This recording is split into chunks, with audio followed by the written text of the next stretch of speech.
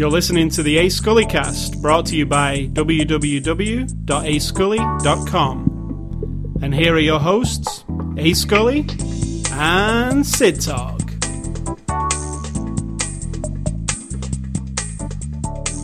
Alright, Super Bowl Sunday. Sid Talk, I want your best Super Bowl song. Now. I have no interest in the Super Bowl, so I don't have a Super Bowl song or Super Bowl cheer or chant or whatever. I hate the Super Bowl. I hate the Super Bowl. How about that? I don't hate it. It's not very enthusiastic. I was being very enthusiastic. I don't hate it. I don't get it. I'm not a mass... I've looked at it this way, right? I don't know why we're talking about this, but football, baseball, sports in general, it's like a social thing. It's like a mass hysteria kind of social thing where if you actually don't get sucked into that and start getting into it, you're sort of an outsider. I've never been into sports. I don't like the social aspect of it. I don't like the gatherings. I don't care about the sport thing itself. I understand why people would like sports. I mean, I like movies. I like art. People like sports. But this big cultural thing of it kind of grosses me out. So I hate sports, and I absolutely do not understand American football, as I probably said on this show this time last year. I don't even know what they're doing. I don't understand how many people are on the ball down there. I don't understand how many people are on the team. I don't understand why they keep switching teams. I don't understand the majority of the whole thing. Seems like a big thing organised around fitting commercial breaks in, to me. That's not what football was, no. It wasn't, but it is now, I think. And I think the halftime show and all that kind of thing, and the advertisements are a bigger deal than the game, like in the media and stuff. Only for some people. So it's kind of a weird... But anyway, it's an American... I wouldn't dismiss it, because I don't care that people like it. I am dismissing it, thank you. The gathering thing of it, I don't... So, I don't like. So if you hate the Super Bowl, like us, you might want to listen to this show instead. So this is after the show number 108. In fact, by the time we're done and you have it uploaded, you would be able to listen during the Super Bowl. I noticed people on Twitter saying that the pre-show has just started and stuff, so I think it's just about, a kick-off in a couple of hours, right? See, I think that they should always coordinate it so that the Academy Awards and the Super Bowl are on the same day. That way you've got, like, the two biggest... See, now there's something I like, and it's a big social, pretentious, full of, I don't know, snotty... know-it-all. Talking of the Academy Awards, people, and yet I still really like it. It's Sunday, February the 7th. The Academy Awards are on Sunday, March the 7th, so we're exactly a month away from those. So this is after the show number 108. The movie, Sunday, February the 7th, 2010. And the movie we're looking at this week is New York, I Love You. I didn't have a comma for the marquee. You did not. There isn't a comma in my whole... To explain, we have a marquee above our home theatre room where I put like you do outside the theatre, put the letters for the movie that's coming up. It doesn't require a ladder or a big stick. But there was no comma, so I had to say, New York, I love you, down there. So anyway, it's New York, I love you. And this is a Blu-ray release that we're looking at from Vivendi. That's a new one to us. I don't think we've ever had Vivendi before. And... it's out on Blu-ray on Tuesday the 2nd of February, which was this Tuesday, so you can pick it up now in North America and Canada. And you're going to tell us what it's about. You're very funny. You're like, America and Canada. Yes. Did you say North America and Canada? Yes. Canada is part of North America. I know it is. Okay, I'm just clarifying. But it is a different... I know you're from another continent, and yet you really should know. It is a different zone. Let's say that. Retail zone. New York is on this continent, just so you know. And the synopsis of the movie, are you kidding me? It's what do you call it? Do we ever look up what the term is for this? I think we said collage, pastiche. Whatever. It's one of those A bunch of different stories of characters, all in the same thing. They don't necessarily crisscross. 11 stories. But the overall theme, as it always is with these movies, Magnolia, Shortcuts, LA Stories, they're all... come to the same conclusion, that we're all broken and damaged and lonely, and we're looking for someone, and we might miss them by accident in a city of 8 million people like in these stories, or we might find them by accident, or we have Chance, someone, coincidence. yeah, or we have someone, but it isn't right, and there's a whole city of people that I'm just trying to reference some of the different stories, and yet we're kind of we're stuck in that situation in our mind. We don't have other options. And then people who just miss each other, they kind of tap along, maybe meet, say hello, or some other experience, and maybe they should be together, but just keep on going, and then they're lost to each other. That's what it is about to me. There's different couples involved, and it kind of taps on, like, okay, let's say, like, one-night stands, long, old, like a 63-year-old marriage, maybe a middle-aged, semi-broken marriage. There's an artist who admires a young woman, wants to paint her, probably is lonely, she's lonely, but, kind of that lost opportunity thing. And that's, there's a prostitute and a filmmaker, and there's aside from the movie, it's 11 different things directed by 11 different directors. Oh, was there 11? Yes. All right. I wasn't keeping score. And it's an ensemble cast, let's say that. It's actually a really star-studded cast if you put it all together. Not that they all appear in the same scenes together, but there's a lot of faces you will know. So, the movie, we just watched the movie. Now, let me give you my opinion on this movie. I like these type of movies. They're I've said before, they're probably my favourite type of movies, different crisscrossing threads. And when this one opened, the opening scene, I thought it felt pretentious to me. Yes. Like, immediately. Like film school. In fact, I was so like, oh gosh. Well, I didn't know what to expect, to be honest. So the opening scene had some really nice shots of New York, but it was, as soon as it was a taxi cab, as soon as that part happened, yep, I thought, oh dear, this is not going to be great. And it was the guy from The Hangover who got into the taxi. And it just felt pretentious. But in these kind of films, and this was the thing I wanted to make a point of here, it's like 11 different little movies. So if you don't particularly like one, at least in 15 minutes you're probably going to get another that hopefully you do like. Now, in this case, it actually improved. Well, no, it didn't. There was the taxi cab one, and then there was one with Hayden Christensen, which I wasn't into. But then it got better. Not that Hayden Christensen was bad or anything. It's just there's a vibe to that actual... I don't know who directed that one, but the overall, it was trying to be cool. Trying too hard. Yeah. And that kind of... I had a sour taste in my mouth for like 15 minutes.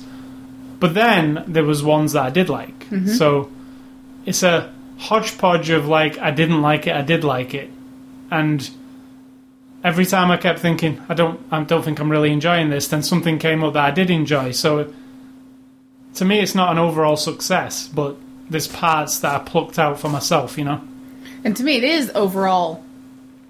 I enjoyed the experience of it overall, and just by saying that, some of these stories and some of the characters I don't care about, and then all of a sudden here comes somebody that you do, and then all of a sudden you're kind of neutral. That perfectly explains the concept of putting together a collage of all different stories, because that's life. You know what I mean? Yeah. So I don't mind that. It kind of gives you all different emotions. In fact, that emotion of being like, oh my word, here we go. This is going to be like the most obnoxious filmmaking 101. We want to there was a lot be of that. Cool and be very New York. And I don't even know what that means, but I'm assuming... Metropolitan. And in the artsy-fartsy, actorly, filmmaker, director kind of way. Which, yeah. Basically I'm talking out of my ass, but I think I know what I mean. No. And then you come across, and the problem always boils down to, not the look of it, or even the dialogue, but it's those characters. And the funny thing is, in some of these little bits, they're only like 5 minutes long, maybe 6 minutes long, right? But you're almost instantly, because of the dialogue or the person themselves, that actor, whatever, you're into it all right away. And then other ones, you don't care about that character because they seem, like, that's a guy I wouldn't like. So all of a sudden, you don't care. You want to get through that one. Well, they're in a city, there'd be guys Correct, you didn't like. Exactly. So that kind of makes it all kind of, like, stimulating. it gave me the feeling of flitting around a city. You know, there's a million things happening in a city at any one time. or more. Yeah. And it did give me the feeling of flitting around, you know. Now, this film's not really... It doesn't really go anywhere. It's not like an overarching story, as in... Like, yes, people do tie back to each other and stuff, but it's more of a moment in time piece where you don't, at the end, you don't get a whole big... It doesn't all come together and you go, wow, so that's how it all fits together. It can if you look at it like now, back at it. I put it together as a story of relationships and people, but not that linear kind of a story. No, it's But more... I put it together as a story of life told through these different sets of people. You know what I mean? There's young love, there's young love, like starting out, brand new, like, oh my god, never, you know, young. And then there's the old couple who are... This young couple who's like teenagers, could be in the next 60 years kind of thing. So that to me is the arc, as you will. That you see relationships at all these different stages, the reasons why people are together. And they all had to... There was rules given to the directors when they made these movies, which I was just reading about on IMDb, and the rules were, like, each movie had to represent a different part of New York, like Queens or Coney Island, or all the different... Each shot had to represent a different part. They only had 2 days to film each shot, and the script had to be under a certain amount of pages. I can't remember how many it was. 8. So it was also a kind of an experimental thing in that way, and the budget, I'm assuming, wasn't massive for each one of these things.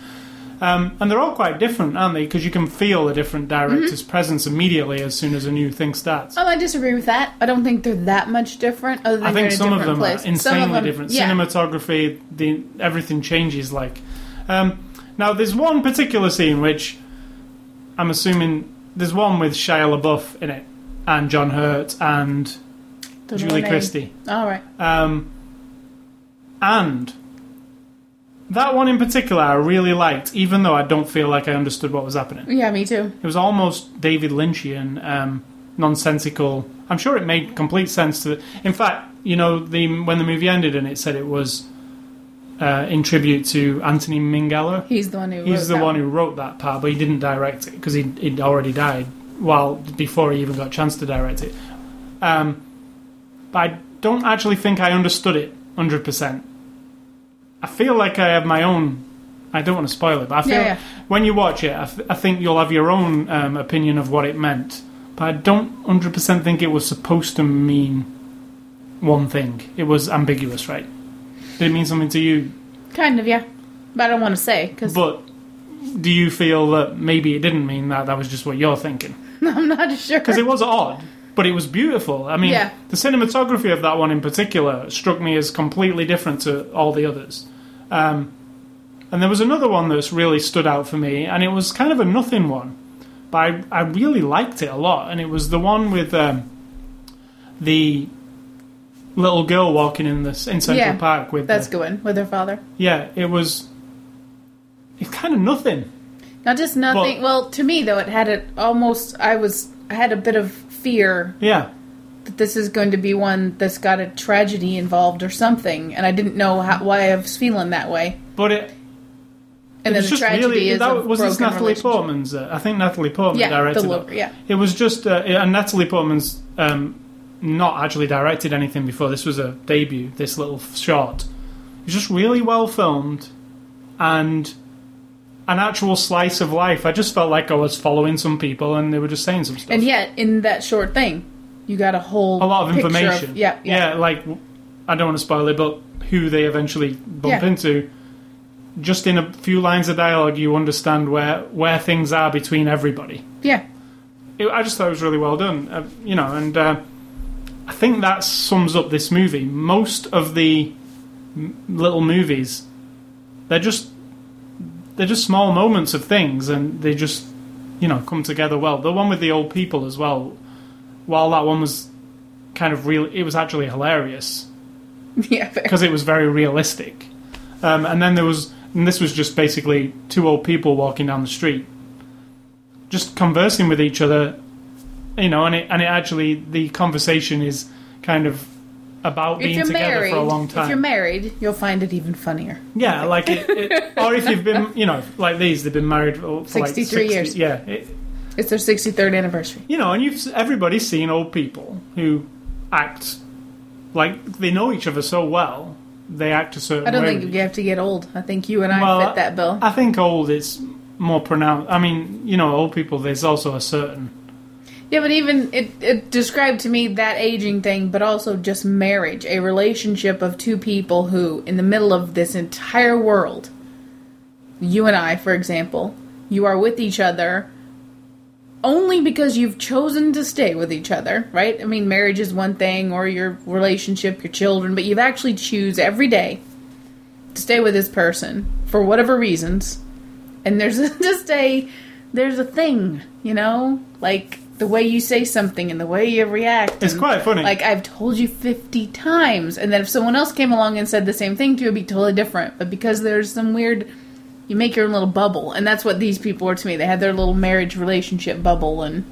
Yeah, and then there's another one that's directed by Brett Ratner, the director of Rush Hour, that's actually a really good one too, but it's very different to the others, because it's kind of whimsical. The teenage one? Yeah, I love that one. Yeah. And I think... That's one of my favorites. I think, actually, that one... has the most full story kind of Yeah, thing. it feels... And it's a fun one, because it's actually a fun idea. And I think James Caan gives one of the best performances in the entire movie. To me, it didn't feel like he was being him. Yeah. He wasn't putting on... A lot of people were putting on New York accents, I noticed, which came across to me. Sometimes I was like, please don't do that. Just speak how you speak, because you don't need... Yeah, Natalie Portman was one I was thinking of in particular. It doesn't matter that you don't sound like you're from New York, because a lot of people don't. Everybody lives there. Right. And that's actually one of the ideals, one of what this film's about, like cultural... Lots of cross-culturalism. Yeah, because a lot of the directors are from different cultures. But yeah, the Brett Ratner one in particular is kind of... It actually gets quite heavy up to that point, and then that lifts the mood a little bit, because it is kind of funny. Yeah. But still also... It's one of my favorites. Kind of sad in a little way too. It's odd. It's an odd one, but it's different from all the others. Is what I'm saying. And then I don't want to spoil all of them, but we haven't spoiled anything. We haven't told them anything. I mean, we've told them. There's old people and there's some young people, and So, you gotta experience it. Just know that it's about relationships, and like I said, these movies always come around. In my mind, the overriding thing is we're all lonely and we're all looking for someone in our own way. There's a girl walks around with the camera, filming things all the time. An artist who paints people. Right. And a dancer and, actor. There's an actress. Yep. Kind of interesting when you think about all the different... Yeah. And a writer. The guy writes. It's different people. Everyone's perspective on the city and on finding love and, is love what you think it is? And of course there's the Princess Bride lady, who I love dearly. Yeah. Robin Wright Penn. I was going to say also that I just want to mention that there's also a movie called Paris Je t'aime, which is Paris I Love You, which is a series of 20 short films done like this. Now, from what I read, this is the sequel to it. But then what I also read was this is an unofficial sequel to it, and people are in different camps as to whether it is or it isn't. But anyway, from what I can gather, I never seen the Paris film, but from what I can gather, that is superior to this one. Put it on the Netflix in fact, it's very beloved, the Paris one. I'd never actually heard of it, but it's directed by people like the Coen brothers. Put it on the list, man. Yeah, but I'm loving the Netflix thing because I can just watch anything. We canceled the cable. I'll poke this in there right now instead of later. Today was the only day when I have felt like reaching for the TV and turning on. We canceled the cable last week because when I cook, I have on Food Network. But then it passes quickly. I turned on the radio and I was fine. But Netflix, I've been really... Oh yeah, I've been using Netflix every day, to be honest. So, yeah, there is a Paris version of this kind of... But that one came first, so it's not a version of this movie at all. It's the original... And even then, it's not the original idea. No, but it's the same vibe, but in Paris. And that's also stars a lot of famous people. Yeah, I will have to see that one because I enjoyed this, and if that's even better, and it's the original, which they generally are, it'd be cool to see. So, moving on to the cast of this movie, and this is, a lot of people, so we'll just go through them quickly. We got like a Bradley Cooper as Gus. Now that's the guy from The Hangover, right? Don't know. The guy in the cab. Which guy? One on the left or right? The blondie who got in the cab twice? The one on the right got in the cab twice. Okay. Yeah. I actually thought I didn't like him in the first one, but I liked him in the second one. I didn't like him at all. Did you not? No. No, interesting. Shia LaBeouf is Jacob. Now, Shia LaBeouf's in... It's an interesting role. It's not Shia LaBeouf's normal role. True. I think that was... It sticks out in my mind when I think of this whole movie. The Shia LaBeouf sequence sticks out in my mind. Like I said earlier, I don't actually know what it meant, or I feel like I do, but I probably don't. But it's got to be something if I remember it, because I really do remember it. It's kind of right there at the front. Shia LaBeouf was really good in it. Very good. I look forward to more drama from him. Yeah, I do too. We see him running around being chased by stuff, and it's kind of boring at this point to me. This was more like a... What? You're right. He just runs around being... Yeah, Eagle Eye, Transformers, iRobot, he runs around and shouts. That's it, right? So yeah, I want to see him. I think he can do real good drama, definitely. I mean, Indiana Jones also. Correct. Yeah. Okay, so there it is. Shia LaBeouf. And now, he's not. Disturbia. He's definitely not running. No, he's not running. That's it. That's all. So there's Natalie Portman plays Rivka. I like that story. I did. I don't know if she was the best thing in this movie or anything. There's something a bit... I agree. I don't know. I think she was trying too hard to be the character. I agree. That is exactly it. If you know what I mean. Yeah, Rather than just be her. Where she's got like a dual thing going on. She's there to make kind of a cutthroat deal on some diamonds. And yet, in her story, she's being submissive to a very strict religious it's a really interesting story, and the guy she plays alongside, but she seems to be more of an urban, worldly young woman, and yet she's about to marry into a very strict, closed down, in her mind even, way of life, and that all this other stuff's going to go away, and you get all that, but I think she was trying a little too hard, but I still love her. I love Natalie Portman. Yeah, I do too. Orlando Bloom is in there as David. I like that one too. I forgot about that one. No, see, this is funny, isn't it? Because I just read his name there and thought, oh yeah, I forgot about that one. I know, that's... So why do I remember the Shia LaBeouf one and forget that one, even though that one was quite good? Because it was near the beginning, I guess, and we never got referred to back to it again. But that was a good one. It's a good one, and that one also features Christina Ricci as Camille. I like that one. Yeah, so did I. I don't want to give anything away. But it is a good... It's interesting, Orlando Bloom, Yep. To see him in a different way. And without an American accent. Strangely enough, his own accent. Makes a change. And he wasn't even trying to be a New Yorker. Well, he was kind of. A little bit. I think he's just a tortured musician guy. Robin Wright Penn as Anna, you've already mentioned. She was fantastic. She was. I loved that relationship. I loved that moment. I loved that it was a defining moment, looked like, for she and her husband. Yep. Hayden Christensen as Ben. Now, one thing, Hayden Christensen, I really like him, right, because that Shattered Glass, I think that's his pinnacle, as far as I'm concerned, which is a movie from a while ago. In this one, and I said to you, it bothered me. I felt like he was impersonating, and I said Marlon Brando, but you said James Dean, but that kind of deal. It was almost like he was doing an impersonation, and it was really off-putting. Yeah, like pouty and trying to be too cool, too metropolitan, slick, maybe pickpocket, con man kind of dude, but tormented by this chick. And did you realize it was the same? The photo and the girl and and there seemed to be no. I don't know. I have no idea why. I think he was trying to be clever, but it.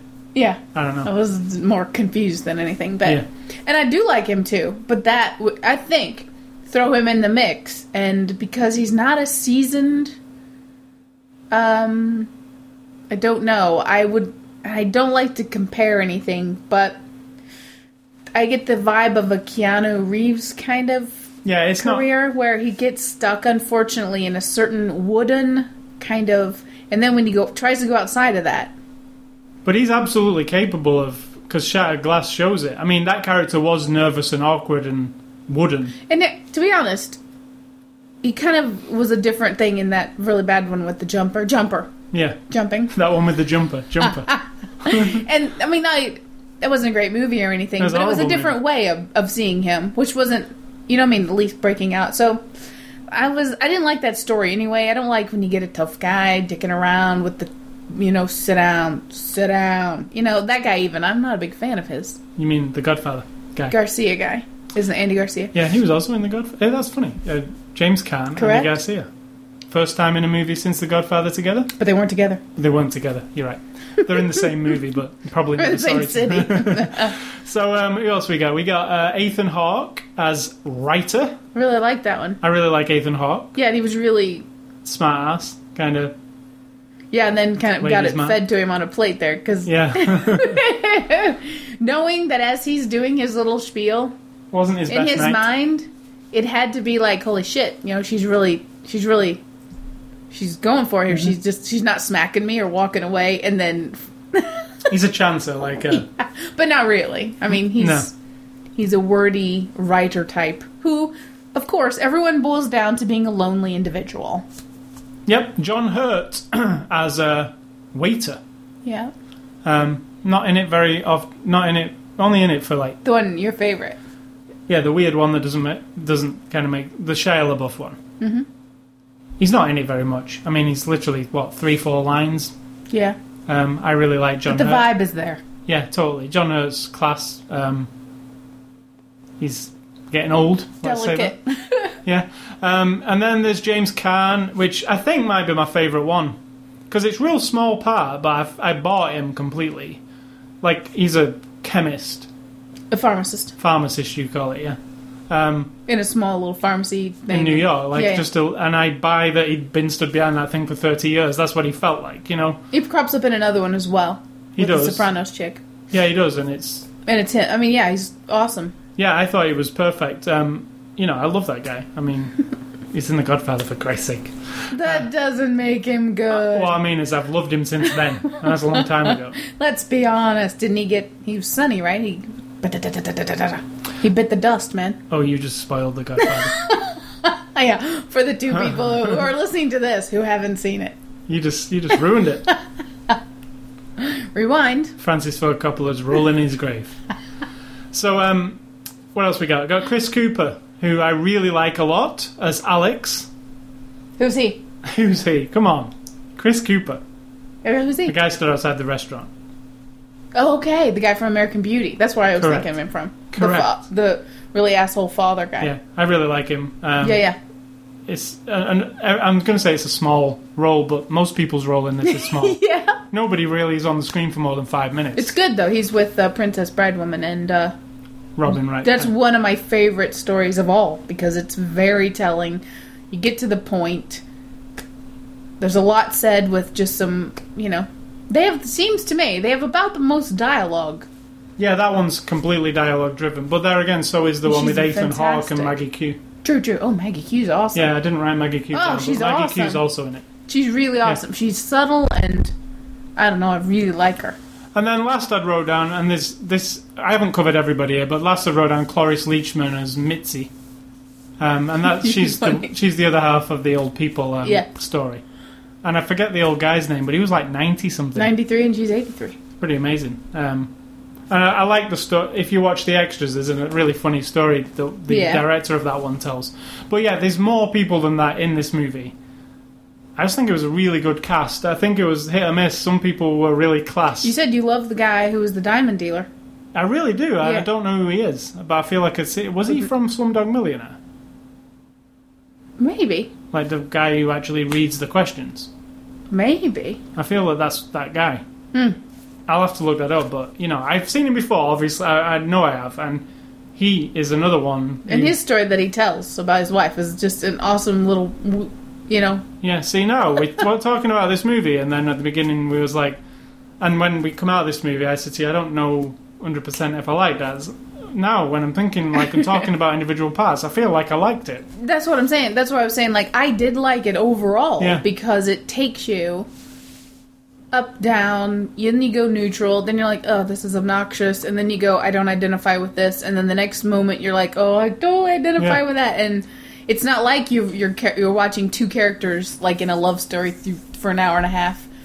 No, because, like, yeah, exactly. If you get into a movie and it's a love story and you really don't buy them or identify with them, then you've got an hour and a half of that. Yeah. So that's why I say these movies, maybe you could say ADD kind of movie, because, like, if you're bored, you might be not bored in a minute, and then you might be bored again, you know. So, I don't know. I disagree. I think ADD person would really not like it, because it does go on and on and on. The same kind of thing over and over. So, I just want to list these directors. We won't go into what they did before or anything.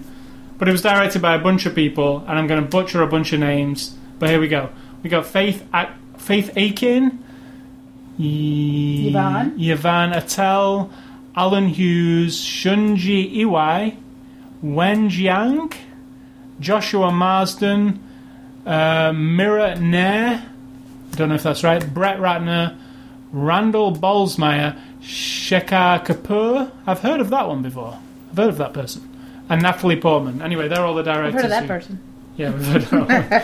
And then, so let's move on to DVD extras. There's also a couple of... Yeah, I was going to say...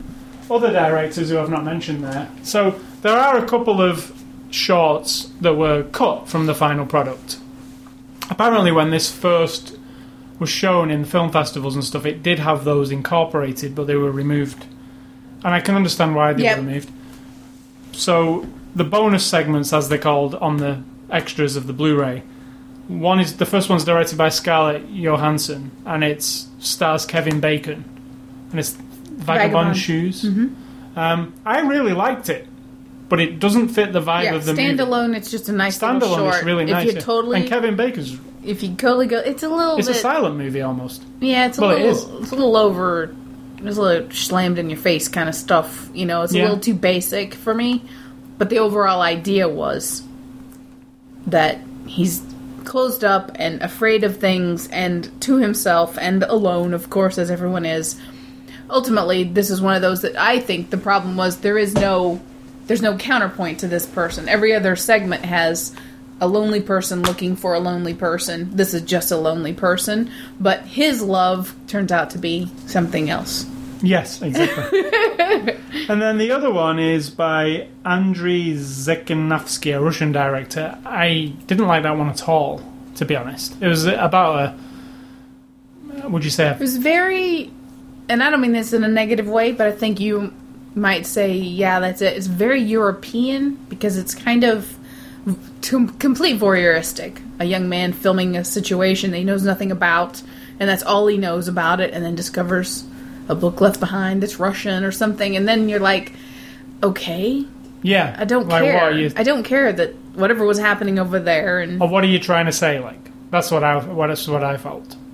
Oh, I don't need him to say anything to me. No, not him. I mean, what is this trying to... What am I taking away from this? Is that your criteria for every one of them? Absolutely not, but, like, this one in particular, it didn't resonate with me at all, like. Right. Whereas the Kevin Bacon one probably wouldn't with people as well, but something did. Right. You know? Maybe it was the cinematography, which I thought was really good in the Kevin Bacon one. I thought it was pretty basic. I really liked the train sequence in particular. Yeah, but it's just boom, boom, boom. I mean, it's pretty 101 kind of stuff, don't you reckon? No, I don't think so. And it was in sepia whatever it's called, tone. So there are two bonus segments. They probably told 10 minutes altogether. They're not particularly long. But they've got credits front and back and everything, so you can see them. And you do realize the woman in the one you didn't like is from Sin City. Yes, I did. And now... There's also the theatrical trailer for this movie, which I don't really see as an extra, and 5 director interviews. Now, unfortunately, they don't interview Natalie Portman, but they do interview. Brett Ratner was interviewed. They're all pretty interesting interviews, and the one in particular, what we really liked was the one for the old people. The guy who directed that, and he tells a really interesting story about about how he dealt with the old guy and directed it. Yeah. And how, well, I was going to say how he directed the old guy, but no, how the old guy directed him. Right. was It kind just of a- sort of highlighted to me, though, how self-absorbed actors and directors really are. That's what I got out of that So story. that's a good thing, right? That's not a good thing. That just makes No, I them mean, all that- seem that like ampli- that very shows you. self-important. Like, ugh. So that's you know, as far as the Blu-ray goes, that is all that is available on there. There's no commentary. I don't know how they would have done a I guess they would have had to get the specific directors into each segment, but that wasn't done. There's a coupon code inside to get 5 free love songs from Amplified.com. Do you have to sign up for something? No, just enter this code and download 5 love songs.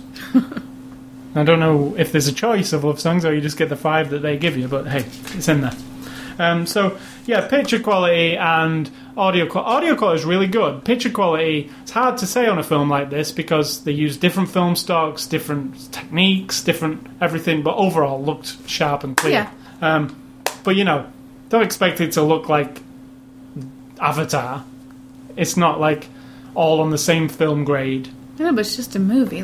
It's just a movie in a city. It doesn't have to look like anything specific. I'm not saying, I'm talking about people who buy it, like it's available on DVD and Blu-ray. Right. I'm saying people who are aficionados of visuals and everything. This is all done on different cameras by different people, by different film stocks. It looks different scene to scene, so Yeah. don't expect like a amazing crystal clear transfer the entire time, because some of it is actually done blurry on purpose, like because there's a lot of I don't remember any blurriness. there was loads. There was like defocus shots of lights in windows. That was on purpose. That's why I just said it. Some of it was actually done on purpose. What are you talking about? Yeah, but you make it sound like that's a bad thing. No, I'm saying that it isn't a bad thing. It's on purpose. I'm saying that I it's think director's anyone who intent. watches movies will know that. Even if they're picky about the visuals. They'll know that looking at a I'm woman just in the pointing distance out through from a corner. review perspective of visuals. Blu-ray is, high definition, 1080p. It looks great, but varies from shot to shot, is what I'm saying. It isn't a standard movie where it was all done on the same camera, Right. because everybody had a different one. So that's DVD extras. Conclusion, I absolutely say see it, because it's not your average film. You get me? Yeah, I mean, it's very similar to any other movie like this. They didn't invent the wheel here. No, that's not what I'm saying. I'm saying like every week or most week you see a Hollywood studio movie. Yes, this is a Hollywood studio movie also. Of course. But We don't want to pretend it's like independent just because no, it's... absolutely isn't, Yeah, because no. who's in it? I mean, maybe they all did it for free. Yeah, but that doesn't make it independent. I'm saying it actually isn't at all. It's highly produced and highly edited Yeah. and all that kind of stuff. So it's got an air of big money behind it, air of probably. pretentiousness. A little bit. Definitely. Like a piece of Blackpool rock. It's kind of right through the middle of it. Sometimes not there, sometimes there, but there's definitely a smack I don't of know it. what you're talking about. What's Blackpool Rock? It's like a candy from England, and you buy it in Blackpool. It's British people are saying, "What is she talking about?" It's like a rock candy, Right. and they print a name all the way through the middle of it. So when you slice it, it'll say like Blackpool Rock or Right. sidtalk.com all the way Right. through it. So it's printed all the way through the rock. So what I'm saying is, if this was a piece of Blackpool Rock, the word pretentious might go all the way through the middle. Oh, right. But it might not be printed properly in the middle and in certain sections. That's what I'm getting at. That's the most creative. The most creative. Is that an analogy even? Only I'm if not you're sure. British will you understand the analogy. I understand it now. I'm Yeah. thinking. I'll show I you think, some Blackpool I think Rock. it's actually spot on, as you would say. Yeah. So it's a spot Yeah. on analogy. Let's have a cup of tea. I have one, thank you. So I actually recommend it.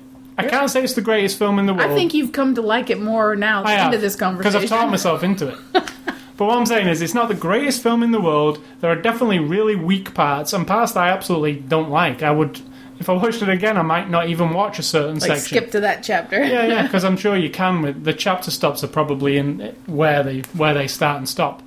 But overall, I enjoyed it, which I can't say for every movie that I watch. So True. for me, it's a recommend. I agree. recommend you see it. So I would recommend to everybody. It's got a certain sensibility. I mean, the same with any movie of this type. It just takes a certain slightly arty. certain It's temperament not. Yeah. and it's- patient level, and you have to understand, the artsiness of it, because there's lots of reference to artsy Uh-huh. people. Yeah, yeah. And Even so- the girl who's making the films, Yeah. and that thing is real. You know, I was watching some of that on YouTube the other day, and that was really funny because there's a lady, I think it was in Chicago, who was her art installation was videos projected on the side of a building at Nice. night in the middle of the city. Right. So there is that in this movie, which you might think that's a weird, but that is a real thing. Yeah, I knew it was. yeah, yeah. But some people might be like, "What the hell? What is that? Like, can people really do that?" Because I've never seen it. But yeah, it is Yeah. based on kind of cool stuff. It's all based on life. Yeah. Yeah, overly cool, maybe. So thanks to Vivendi for providing us with the movie. And next week's movie will be Whip It. Whip It Good. How much of a thing is it for Vivendi for it to hear us say we've talked ourselves into liking? That Actually, movie. I did like it overall, Well, but I mean, overall we liked it, so that's a good so thing. we're saying to you as you're watching it, you might not be in love with it, but think of it. After you come out of it, Take out, the sum of the. What is it? The sum of the whole is greater than the. Whatever. who said that? Roy Orbison. Was he a mathematician Yes. or whatever? He was a mathematician with a guitar. So next week's movie is Whip It, which is Drew Barrymore's directorial Nothing to do with debut. Devo Nothing to do with Devo. that we know of. But Drew Barrymore first directorial debut. Okay, so that'll be on Blu-ray, and we'll be reviewing that next week. Movie recommendations for this week. I have actually said both of these before, but I'm going to say them again because they actually fit perfectly with this movie. Number one being Chicago Cab, a.k.a. Hell Cab, We won't go into it again, but yeah. a.k.a. Hell Cab. If you're looking for it on Amazon or whatever to buy it, you might find it under Hell Cab. Hell Cab means nothing to do with the movie. It's actually called Chicago Cab. I don't even know what the deal is with it. But if you can find it, it's very similar to this movie, I disagree. if not the superior movie, I think. I don't think it's similar at all, except that you have different people's stories. It's completely different. But It's about love and Yeah. loss in Chicago rather than... yeah, I mean, it's not Hell Cab, let me say that. It's just story of people. It's like Right. this, story of different people. relationships. And the other one is Robert Altman's Shortcuts, which is... I only saw like 2 years ago. It's a tour de force, that one. Yeah, it's absolutely great. It lasts like 3 hours. It's quite slow build up. In fact, it's quite. It doesn't really go anywhere. I It's think it was slow, just last year you watched it with Tim Robbins and Yeah. that's Shortcuts, right? With Yeah, yeah. Chris Penn. And yeah, yeah. that's just- It's actually it's like because I like Magnolia obviously, and it's Paul Thomas Anderson got inspiration from Shortcuts, and I could totally see when I watched it. Yes, exactly, but it's very slow. It's not really building to anything. but you feel it. But you feel building. like it is, You yeah. feel like, something really horrible is And it's and the reason I mention it is it's different stories merged that kind of cross paths. Did you mention that you finally bought Magnolia on Blu-ray? I did, yeah, and we will review it very soon when I can fit it in. We haven't watched it on... We should just do it a week with another one. We should. And your recommendations are? My recommendations are... Because I didn't want to be Miss Obvious and mention other movies that are of this type, like somebody else. So I decided, seeing Shia LaBeouf in this brief but dramatic thing, I thought about him. We have basically seen him from the beginning, you and I, Yep. because we watched Project Greenlight. He was in a movie called Battle of Shaker Heights, which came from that show on HBO, and it's the very beginning of Shia LaBeouf. Yeah, because And he was nothing. He went for an audition. on Right. it. If you want Yeah. to start there, it's not a fantastic movie or anything, but it's good. It's a little charming, pretty good. semi-independent, but not really because it's paid for by Miramax. Miramax. But I mean, he's young, and it's a good upstart little movie. And the other one is Tape because I really liked Ethan Hawke and his bit on this, even though the person he's portraying I would find extremely obnoxious. I felt he did it perfectly. And then in Tape, it's a really intense, high-strung, but very closed-up thing. There's only 3 people. They're in one hotel Yeah, room. I barely remember the entire story. I don't remember what happened. Oh, But I remember good. the movie. It's intense. Yeah. Like, it's a real... And it's another one about relationships and our perceptions of relationships and all that kind of stuff. And so Tape and the Battle of Shaker Heights. Okay, so games and A Scully stuff. This week I bought Chime, which I mentioned last week, off Xbox Live Arcade. It's available now. It's 400 Microsoft points, which is $5. And 60% of your $5 goes to children's charities around the world. It's a really good game. You saw the game this week. It's kind of like a cross between Tetris and Lumines, I would say. It's about coverage. You have to cover a grid 100% with these shapes. It uses music from popular artists such as Moby, Orbital, and Philip Glass from Koyaanisqatsi, which I mentioned to you. If you've never seen the movie Koyaanisqatsi, look it up on the internet, on IMDb. Can you spell that for us? It's really difficult to spell. It's like a Russian word. But look up Philip Glass. Look up the movies he's done music for. Yeah, and it's Koyaanisqatsi. It was from, I think it was from late 70s. It's an amazing movie. Is that all one word? Koyaanisqatsi? Yeah, and it's not a movie with a narrative. In fact, it does have a narrative. But there's no words, there's no actors. It's just images and music. But it conveys a mood and a... But anyway, he does a musical piece for this game, Chime. I just wanted to mention Chime. It's hard to describe, but the money goes to charity, so why not? If you like Lumines, and if you like Tetris, and if you like Bejeweled, and those anything kinds like of... that. Yeah. You're going to like it, because it's music, and you're kind of creating the music where you place the gems. I remember one time you're like, oh, I got the bass line, I must be doing good. Yeah, like if Moby's song starts kicking up, you know you're doing well. So that's Chime. Well, I also got a week early before this hits the public, which will be next week, the Heavy Rain demo on the PS3. Now, Sony put out this OG, which is an augmented reality game thing, where it's actually a promotional tool, where they make a website and then you got to go and find clues, and they made it like a detective case. Now, I've been doing this week, and when I finally get out the other side of it, they give you a demo code a week early, so that's how I got a demo code. But anyway, Heavy Rain's the game I've been talking about for months. It's David Cage. He's a French developer. It's kind of like an art house video game, in my opinion. It's off the beaten path. It's European, so it's kind of got different... What would you say? European movies are different to American movies. European games are also different to American games. We played the demo yesterday, and you watched me play it. What do you think? I wouldn't like having to press the button every time you pick up a thing or do a thing in your pocket. Explain what it is.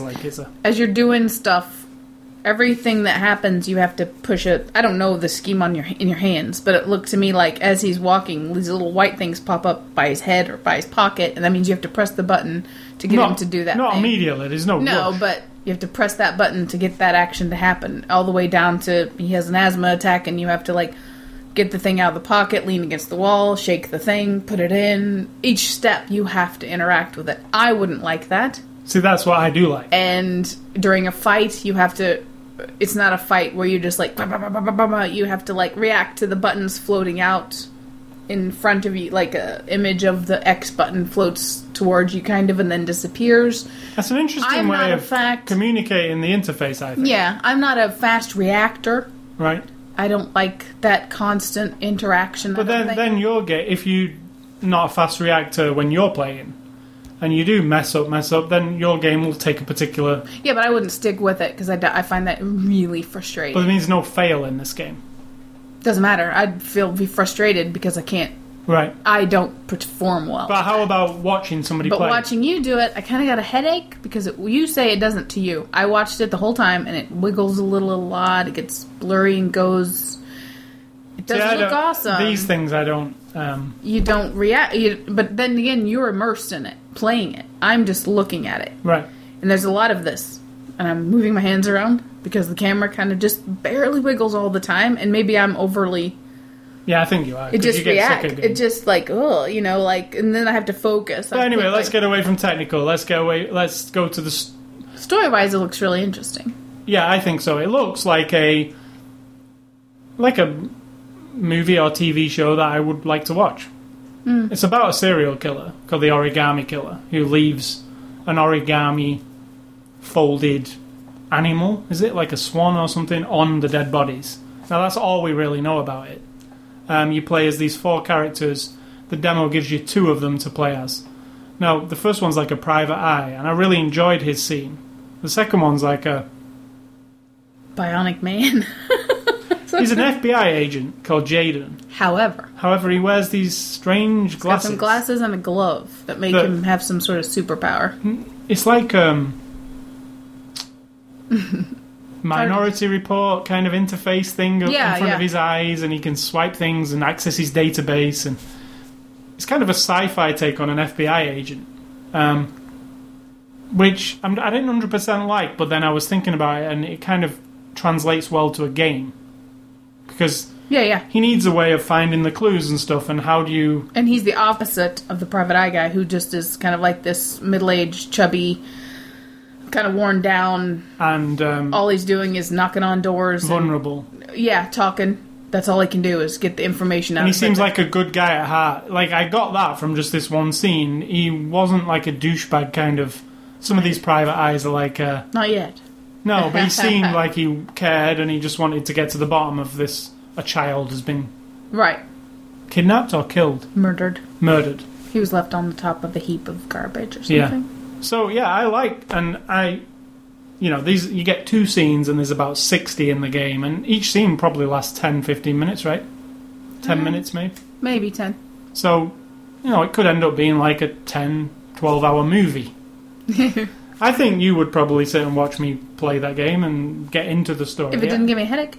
It's more adult than other games. It's definitely, there's a bit of swearing. There's going to be, in fact, the thing at the beginning that comes up says there's nudity, swearing, drug use, sex, all of the violence, bloody violence. But I think it's well done. It's like graphically looks cool. It's like a different style. It's called Heavy Rain for a reason. There's a lot of rain in the game. It's to give it that. I feel like you said European movies are different, and that's true. I mean, if you've watched a lot of movies, I think they are. There's a darkness to them as well. There's always this sort of like cut out the shit of all the gloss and trying to make everything look perfect, as we would say a Hollywood glamorous movie might. Right. And it always just cuts to it. All the pain and the hurt and the suffering in the world and in life. Yeah. Not every European movie. There's not a glossiness to it. I'm not saying like every single movie. And some are glossy and some are. But there's just a different... Like, we're not pretending all the time that everybody's perfect and everything looks perfect. And, there's always a happy ending and all that stuff. So. And now, this game, I said that this game's probably going to flop. Well... Putting this demo out, I was saying earlier, is probably a good move from Sony, because all I've read about is people talking about it this week saying, I didn't know anything about this game, but I tried it, and after getting used to the weird controls, because everybody says it's weird controls, which I disagree with, because like you said, after 5 minutes I was fine with the controls. Yes, it is different, but I wouldn't say weird, because it kind of works in this kind of game. Because it's not the kind of game where you need spot-on reactions. It's like a... sometimes you did. Sometimes you do, but it's more of a slow-paced, like, just experience this story through the eyes of these people. I think the controls work fine. But all I've read this week is, like, I didn't know anything about this. I tried the demo because, the demo's free, you just grab it. And I'm actually going to buy it now, because I want to know what happens to these people. Like, I like the idea of a story, Right. Which I think people overlook. I think people just want to shoot stuff and... Yeah, like the one you said, with the bodies found in the bathroom of the cafe, and then... Which was the game by this guy. Right. Indigo Prophecy Fahrenheit, it was called in Europe. But yeah, I really enjoyed that one too. Anyway, this game's out in 2 weeks. It's on the PS3 only. It's like an exclusive for Sony. I hope it does really well, because it's the kind of game... Do you buy it on their marketplace, or you have to buy a box? You buy a box. It's a Blu-ray. So, yeah, you have to go and buy it. I've pre-ordered it. If you pre-order it, you get like a prequel that you do download off the marketplace, which is a scene that goes before the game. Did you watch it? No, it's actually a playable scene. You get it when you get the game. Oh, it's in the box, like a code that you download. But you only get it... If you pre-order. If you pre-order it, yeah. So, yeah, you can get this prequel. And apparently they're going to do downloadable content for the game after the fact, where there's additional scenes. I don't know if they've... So they say. Well, don't ever hold these people to their word. So, So the next thing is we got I get quite a lot of letters from listeners, but this one in particular. Who up until this point we've completely ignored. Well, no, I do reply to some people. I know, but you never mention them. And some don't even ask me anything. They just say, thanks for the podcast. Awesome show! Yeah, that kind of thing. So this one in particular, and I don't want to say the full name, but I'm probably going to murder it anyway. It's either from Giles or Giles or Gills. We don't know. One of those three, a fella. A fella. Are you sure? Yeah, he's from Canada. So let me say that he said in this letter, I will read the letter. He says, I do enjoy your podcast, both for the movie and game reviews. Thank you very much. No, thank you. Yeah, thank you. And I was wondering if you could recommend a game for me. He says, I bought a PS3 mainly for the Blu-ray player, but visual beauty is very important to me. I figured games would be a bonus. I bought GTA 4 based solely on your recommendation. I was put off from buying it because of the controversy with the game, but it has become my favourite. I could do without the missions, but I love to drive around the city. Right there, he had you at that. And because that's exactly how you feel. He says, exactly, and he says, I like the colours and the scenery and the freedom to explore, the rain, the sunset, but I wish it was in 1080p instead of 720p. Now, it's funny he says that. I played it on the Xbox 360, and it is in 1080p on the Xbox 360. And on the PS3, it was in 720p. No idea why. Right. But if you want to experience it in 1080p, get a Xbox 360. And play it again. And he says, could you recommend another game that is also beautiful to look at and allows the freedom to explore and admire, preferably in 1080p? I'm not a fan of corridors unless they have large ornate rooms with deep decor like Bioshock or Uncharted 2. I own Uncharted 2 and Bioshock, and I'm considering buying Bioshock 2. I wish there was a version of Bioshock set before the fall, before the madness, so I could just walk around and explore the city. I also feel the same way. Game reviewers rarely look at games from my point of view, and I feel that you might be different. Are there any games that Sid Talk finds beautiful? We'll answer these questions at the end of this. Hold on. I know people who are not very mobile for medical reasons, who I think I could turn them on to games of this type. All right. See, that was the... All right. See, that's why I was saying that this is very interesting email. So, sincerely, Giles, Giles. One of those guys. You'll have to email me and tell me exactly what that was, or what your name really is, how it's pronounced. Because I don't like butchering people's names. So, in answer to this, I've thought about this all week, and it's been on my mind quite a lot, because I kept thinking to myself, I'm going to have to come up with an answer on this for the podcast this week. And it was very difficult. So... Was it? It just was very difficult. So my recommendations for games that you can explore and enjoy the beauty of, and there's not many, because you mentioned most of them. Yeah. The ones that I actually recommend right now that you can go and get is, number 1, Brutal Legend, which... It's kind of an odd game to kind of recommend, but it's the one that came out this year I've talked about before with Jack Black as the star. It's a heavy metal fantasy game. But the world is so well realised, and it's all based on different heavy metal album covers. So all the famous heavy metal album covers of the 70s, like the Iron Maiden covers and the Kiss covers, each part of the world is actually based on one of those themes, like a Motorhead cover, and you know. And you can just roam around? You can just drive around in your car, same as Grand Theft Auto, but it's a fantasy setting, but it looks beautiful. Like, some of it is stunning. There's like because it's based on heavy metal, there's like the White Cliffs of Dover, a big cliff face made up of Marshall stacks, you know, like these speakers. Heavy metal. Right. Yeah, music is definitely the theme throughout. Yeah, exactly. Everything's based on... So I would recommend that as a drive-around experience. Because your eye is going to be finding art. And it's really... The art design is amazing in it. I mean, it's not like a Grand Theft Auto because it's not based on anything real. But it's one that I had fun. And if you particularly like heavy metal music... Yeah, if you like heavy metal music, it's going to... Now, if you only like classical music, but if you like GTA and you get into that, then there's not a big leap there. And my other one, and this is one that will probably appeal to you more, and this one's... You already say you've got a PlayStation 3. Now, there's game on the PlayStation Network, if you go on the PlayStation Store, and you'll find a game called Flower, which we talked about last year when it came out. Now, it's a hard-to-explain game, but it does run in 1080p, and it's absolutely amazing, mind-blowing visuals. In a different way. In a different way, but you are exploring a world with just flying around like as a petal in the wind. And it's beautiful. It's about as beautiful as you can get, really. I mean, you're a petal floating in the wind. I can't really explain the game because it's kind of experimental. It's beyond just looking beautiful because it looks nice. It's artsy. It's beyond that. It's the thing that when you were asking me about this, the difference between you and I and the visual beauty, for me, it goes beyond that. There's an experience elevating you when you're in the middle of a game or you're in this world.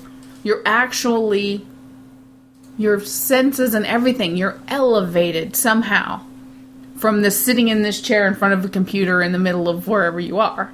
It takes you somewhere else and your mind lifts up a bit and you're like, oh my God, you don't even think about it anymore as somebody wrote this and somebody drew this. You just get sucked into it and it's lovely and it carries you. It's a real simple concept. Yeah. But it actually, throughout the 5 levels, it tells a story about mankind, basically, in a subtle way. But I think it's beautiful the entire time. And I think, apart from GTA, Flower, and it came to me at the last minute. In fact, we were talking about it just before the show. I think Flower encapsulates your entire email, to be honest, and it costs like $5. Right. So you can't really lose. It's not going to last as long as GTA, and there's not that's completely different. So don't try to think it is an experience beyond being. You are interacting and you're making things happen. However, it just kind of flowed into it. You know the way. Yeah. I mean, I watched you do it, and it was just you just kind of go with it. Now, Brutal Legend, when you say you don't like doing the missions. Now, neither did I, really. There's quite a lot of missions in Brutal Legend that I actually did not enjoy. So I just want to say that in case you go and rush out and buy it thinking that that's the game for you. Probably rent it, see if you like. I mean, you will like what it looks like, but yes, there are some dodgy gameplay elements in there that I did not enjoy. But overall, the visual feel of it looks really good. And then, if you don't care about high def and you just want to experience an older game, there's possibly like my Magnolia of games, and I always say I love Magnolia as a movie. It's my favourite movie. Favourite game is called Shenmue and Shenmue 2. There's some old Sega games. But you live in a world, you inhabit this guy, this Hiyu Hayabusa, I believe he's called. Yeah. You're basically him. And you live his life, like you do his job, you wash your face, you brush your teeth, you walk around the town admiring everything, you stop at an arcade, you go in a flower shop. Right. You live a life. But there's a story. Missions that you can go and do if you want, but you can actually just wander around and enjoy a Japanese life. Is it a current date or is it a past? It's like 1980s. Right. End of the 80s. But it's a Japanese life. A guy who lives in Japan, a Japanese guy. But with a story of revenge and some mystical shit going on and bad guys. It's really good. There's fights and there are things you do interact with. Now, I feel like it's beautiful. Like you mentioned beautiful. I feel that the game is beautiful. It looks beautiful. But obviously not up to today's standards. Because it's from the Dreamcast era, the year 2000. Yeah. But if you can experience the game, I think you should, because it has the feel of GTA without, you're just somebody who can hang out in a world. And that's what I got from it. And that's why I dig it so much and wish they would make a part 3. And I was thinking the other day, if Sega, it's perfect time to make part 3 of Shenmue, because you could do it as a downloadable game in parts. You could charge... You could Shenmue 3 Part 1 and then release another one a few months down the line and have them as just on all the big consoles, right? So Sega, if you're listening, there you go. So I hope we answered your question there. And now your answer to the question is? My answer to the question, the first thing that came to my mind wasn't necessarily visually a beautiful thing like what you're talking about with rooms and whatever, but Auditorium it's a game where directing the flow of music or something. I'm not fully know how they describe it, but you're pinpointing things and getting... And it's colours and... Yeah, it's really hard to describe, though. PlayAuditorium.com. But if you... Yeah, PlayAuditorium.com, it's what, $5? $10? $10, Can't remember. And it's online. It's like a web-based game. Basically. Yeah, you don't download it or anything. You just play it from there, but you pay for it and you log in. And it's got nice music, and it's challenging. Not at first, but then it gets more and more challenging. But it takes you...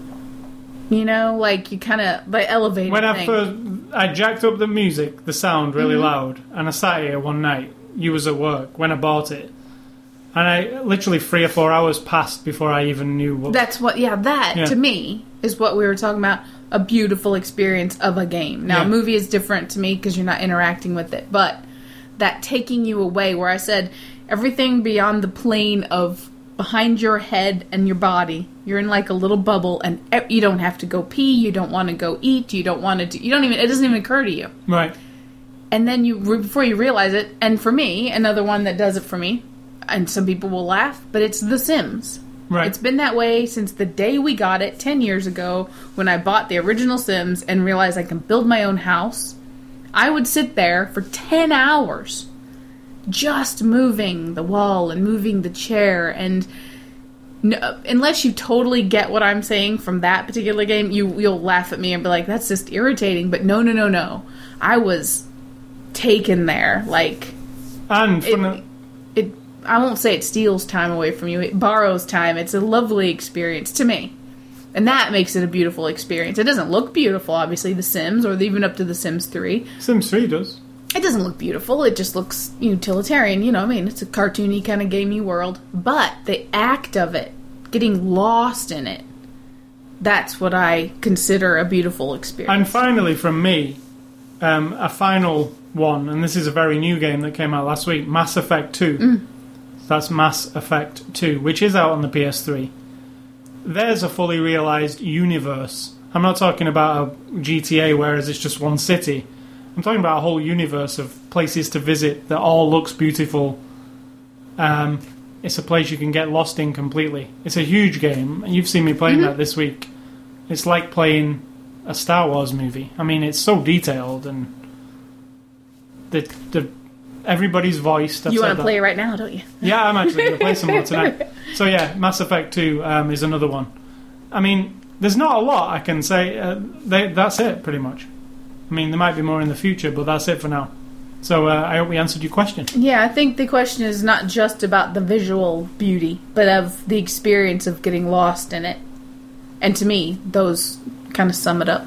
So, not that I can't get lost in Burger Bar 2, too, but yeah, it's not exactly... And Plants vs. Zombies. Yeah, Burger Shop and Plants vs. Zombies. That's different, though. You get lost in it, even though it's so trivial and hysterical.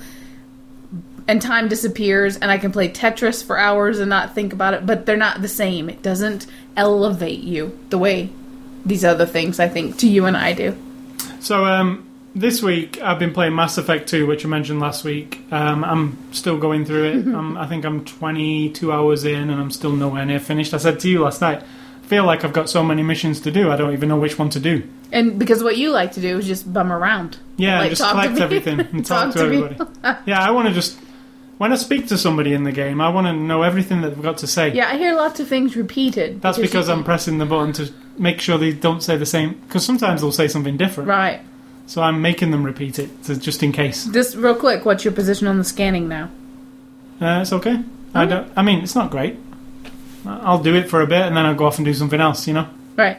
But yeah, it's definitely weak.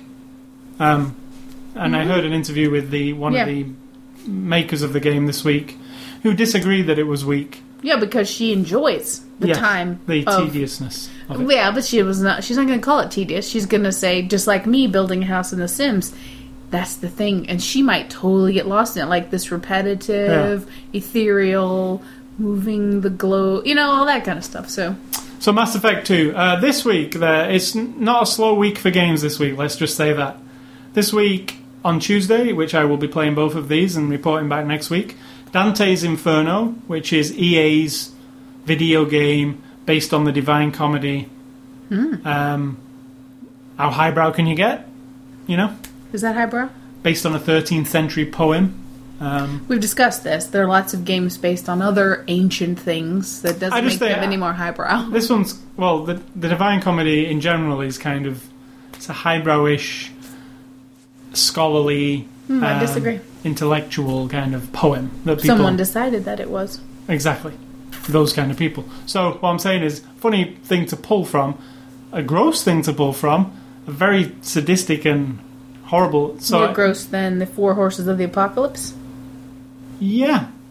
I mean, I'd be interested to see... It's pretty gross, the Divine Comedy. Yeah. Well, I'm interested to see what they use and what they don't, because the lust part is pretty effed up.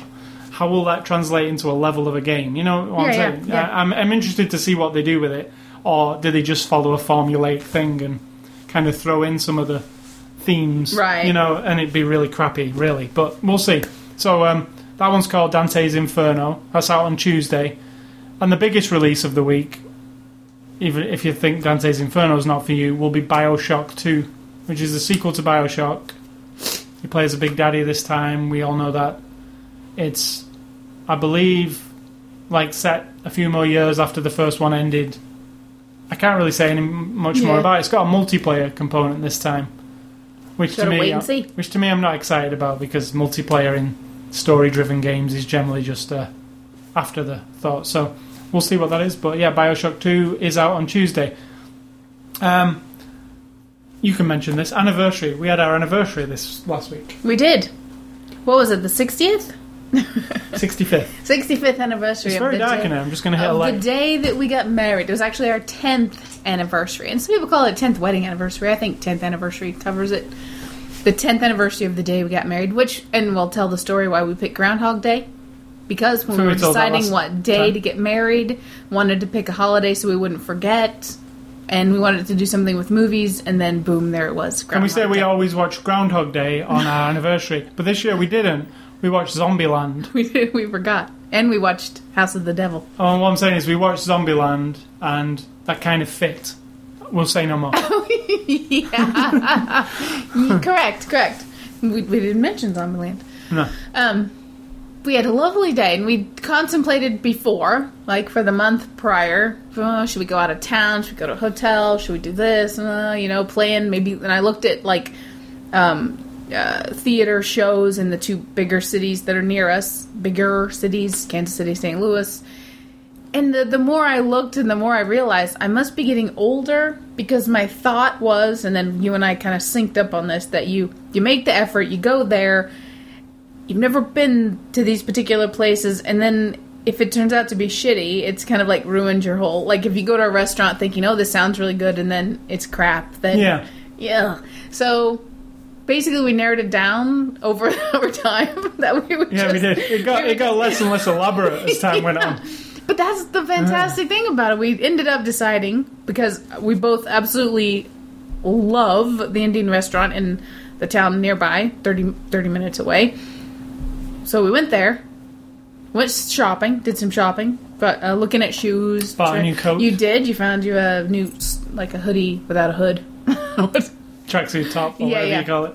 And we had a great time. We'd hardly ever go anywhere together. So that was fun, just bumming around and laughing about things. And, this weird music in front of the...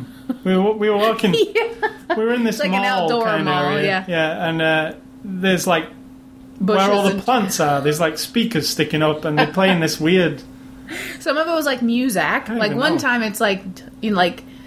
maybe the Beatles, but turned into Muzak. Yeah. And then another time it was like this rap music. And then we go, just weird. It just felt weird. We were walking and there was nothing. And then boom, some like weird music came out of the rock. And we're just like, whoa, that's so funny. Like, what's the point? Whoa. And then we ended up going to have our dinner. And then we were going to go see a movie at the sort of indie theater there. And we drove by. You're not going to name it. No. You drove by and you looked and... kind of looked in the window, it's dark and we could see it, and you're like, looks a little pretentious. And then we parked, and then only a little. Then we walked past, and both of us, and there's like a little what turned out to be store. a very pretentious video store as well. And as we're walking past, it's like they've got a bar in the front with a little cafe kind yeah. of thing, and then the theaters are... People sat on their laptops, Yeah, typing up the scripts. and or whatever. holding the wine glasses in the way that looked... And we both just walked on past, and then we're just, like, giggling, like, oh, it just doesn't look like our kind of thing at all. Like, I don't feel comfortable. I did not feel comfortable going in there at all. And then I said to you, funnily enough, the movie we were going to see, I've actually got it at home. Right, and so we went into the video store, and of course there's a guy, the clerk standing there was not Randall, because he wasn't funny enough, but he pretentious Randall. totally didn't give a shit that we walked in. He was watching a subtitled movie. Yes, he was watching a Russian movie, looking up at the little crappy TV up, and he looked down, kind of nodded his head Didn't at do us, anything. and then we're looking around. Now, the cool thing in that store was, on the one section where they had all the different directors, Steven Spielberg and P.T. Anderson, they had, like, DVD covers, but someone had hand-drawn, like, a caricature of each like one. a cartoon. That was cool. Yeah. But then we both decided cumulatively that we would take our leftover Indian food home. We came home, And watched the movie we were going to see there at home. correct? And I'm glad we watched it at Which home. was The House of the Devil. Now, let's say it's a horror movie. Mm-hmm. It's a 2009 movie. It's got but some it's- awesome parts. Yes, it has. We- That's what I was going to say. It's a 2009 movie, but filmed in a 1980s kind of vibe. kind of vibe. Kind of grindhousey, kind of old horror movie Yeah. style. Even down to the titles and the... Feels a bit like The Exorcist, like And in the a funny slow thing boil. is, if you'd watched it in 1980, You'd have probably loved it. yeah, because it would have been prior to any of these other, maybe a little bit more.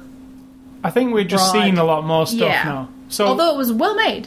it was, and like I said to you when we'd finished watching it, and it did invoke a discussion, which is always good, a movie that you actually want to speak about. I liked the first 45 minutes, Totally. and after that, I didn't really care. Yeah. I Because the lost it. actual payoff was not as good as the build-up. Right, but the girl, awesome. I didn't get her name or anything, but I mean, No. she's really It's good. very independent, let's say that. Yeah, and it looks good. It just that the threat and the ultimate evil devil thing. Now the doesn't guy who directed it also directed Cabin Fever 2, which I just got, which I think we might watch even today, maybe. Because I liked Cabin Fever, But it too, and this really takes grosses place me out. directly after. You remember? Oh, right, yeah. Remember the very end Yeah. scene? Well, it's what happens with that. Right. So that could be interesting. It's the same director. Yeah, yeah. Because Now, what about Zombieland? and we watched Zombieland, which I loved it. I really liked. It was just I like anything with zombies. funny, yeah. And then I watched the zombie Documentary on Netflix. which I really enjoyed and that was on Netflix. And it's just kind of like chronicles the history of zombie movies, and has what's his face Romero talking about how he didn't make it up or anything. Yeah. He stole it from another movie, and he doesn't know why people think he invented it, because he didn't. He stole it. And there were zombie movies all the way back to the 20s and 30s. Yeah, there So were. for everyone who goes, oh, George Romero invented the zombie movie, no. He kind of invented it in modern But his, cinema. yeah, and he even said, Yeah. right now zombies are popular, in 10 years they won't be, and then 10 more years they will be, and that's basically what he hit on, Yeah. was like a new movie culture of people, and he hit right at the right time, I think. Yeah. And he had a different take on the zombie movies, but it kind of inspired me to go back through my Netflix and look up old zombie movies, because I love I old found movies. some new zombie movies that we haven't seen yet, such as the remake of Dawn of the Right. Dead with Ving Rhames. There was a sequel to that I had no idea, called Day of the Dead, Right, yeah. which is stars Ving Rhames, and Fido, Fido, yeah. which is another modern. They mentioned both of those. Boy Eats Girl is Ooh. another one. There's quite a few that I looked. I And just that one looked with at the some. nurse girl, I'd like to watch that one. It was like an independent. Yeah, I couldn't find that one. can't remember the name That of one it, was but really obscure. So yeah, and one more movie so I our watched. anniversary, was it a success? Yes, apart from the cinema that we didn't like. Yeah, but that was part of the charm of the whole evening. If we Yeah. had gone in there and spent 16 or 20 bucks and felt like, out of place, and like taken up our time and felt like, and then, I mean, that still would have been a story to tell, but I felt like, let's just cut to the chase and go home and get comfy on the couch with a blanket. And watch our own. Oh and my watch God. the same movie. How old are we? That's just... But then again, I'm thinking we never go anywhere. I'm going to go on a trip soon, so that's my adventurousness. But for our anniversary, it was nice to spend and we're our also whole under day a together. under a blanket of snow still. Correct. And then I watched one more movie on Netflix this week before we finish here, and it's called Good Dick. And no, it's not a porno movie. Stars Jason Ritter, who's John Ritter's son. An amazing movie. Absolutely, totally, completely, uniquely different, in my opinion. Yes, you might say it's kind of like Napoleon Dynamite. It's kind of like those kind of movies. But no, it has something different to say than those. It's quirky. It's a relationship movie. The relationship is Don't tell us. effed up. I haven't seen it, so don't tell me. No, I'm not saying what it's about. I'm just saying that it's an effed up relationship. Is it effed up like Secretary? Almost. Oh my god. Almost, but not. But it is effed up. It's a relationship that is effed up, and it's from a point of view that I've never seen before, and I like that. You Awesome, know? awesome. And it's funny too. I think you should see it. You should probably just put it on tonight when you While you're playing. Yeah, because it lasts it's only about 88 minutes, you know, and it's absolutely performances are great. In fact, I got one of my friends to watch it, and he really liked it too. So it's called Good Dick, and all will be revealed when you watch it what it's called. So what have you got for this week? For what's for dinner? What is for dinner? You ordered some lovely Patax curry paste, and we're going to have vegetable curry. Then we're going to have some roasted asparagus and some baked sweet potatoes. And people probably go to themselves, they just eat curry, that's all they eat. And that's not far from the truth. We do eat a lot of curry. Now, last night, we had good. What did I make last night? Vegetables? It was fish. You had fish with asparagus. I made tofu, and then we had I had made a salad out of some raw vegetables with that grandma's. We have like a local lady, crazy old woman who was on the TV once. Grandma's salad dressing or something is really sweet and zesty. Really good. Yeah, really zesty and good. I'm just saying what it says on the packet. It does say zesty. So that's what I'm having tonight, and then. You ordered some chocolate roses from England, and that's what we're going to have. Yeah, Cadbury's chocolate roses. Just sweets from England. They taste good. And I think you covered my things with the anniversary and stuff. I think yeah. I'm all talked out. But I feel that you should see Good Dick this week, so you can say what you thought of it next week. And we'll probably watch Cabin Fever 2 or a zombie movie today. And Big Fan. I think we saw that somewhere. I'd like to watch that this week. Yeah, there's a movie called Big Fan, which could kind of fit into your Super Bowl Sunday, I guess. I think that was the idea. Yeah, because it actually does have some football. But it's Will Patton, is he called? Don't remember. Stand-up comic guy. Looks good, actually. It does look good. And it's not really the kind of thing... But after watching that trailer, even though I feel that trailer showed you most of the movie... Yes, oh my god. I still feel like I'd like to see the performances because they look good, you know? They look good. So yeah, that's called Big Fan. You can get it on Netflix, even though it must be brand new because it's advertised on this Blu-ray. You didn't speak of the cover, by the way. I don't like it. Yeah, the covers are... boring. It's made to be sold now. It's Valentine's Day next week. It's red and a heart. It's Valentine's Day next week. Right. Correct? You know? It's like a heart everywhere. Yeah. So I don't like it. Somebody said, this is coming out near Valentine's Day. It'll look good on the shelf with a red heart on it. And that's what happened. Oh, and it's got a bit of a Love Actually... yeah, that thing where you put everybody's head in a square. Yeah. And you stick them all You together. could also say Love Actually is a pastiche Yeah, of course. movie about love. But it's better. But about to me. England. It's not better. It's a different kind of movie. Yeah, totally. I wouldn't say better at all because No. it takes a different point of view. It's an optimistic point of view, whereas this one could be seen as a more maybe pessimistic. Realistic. And realistic combined. Not always Apart from the optimistic. Shia LaBeouf thing. Yeah. I'm still puzzled about that. I'm going to have to see what... I'll explain it to you. Yeah. After the show. I'll explain I'll explain you what I think about it. Okay. And then if you watch it, if you listeners watch it, Let us tell know us what you think. think it means, because maybe we all have different opinions. So thank you for listening to the show. I want to remind you about the websites, ascully.com, sidtalk.com. You can catch us both on Twitter, at ascully or at sidtalk. You can catch us on Facebook, Xbox Live, Sid Talk on YouTube.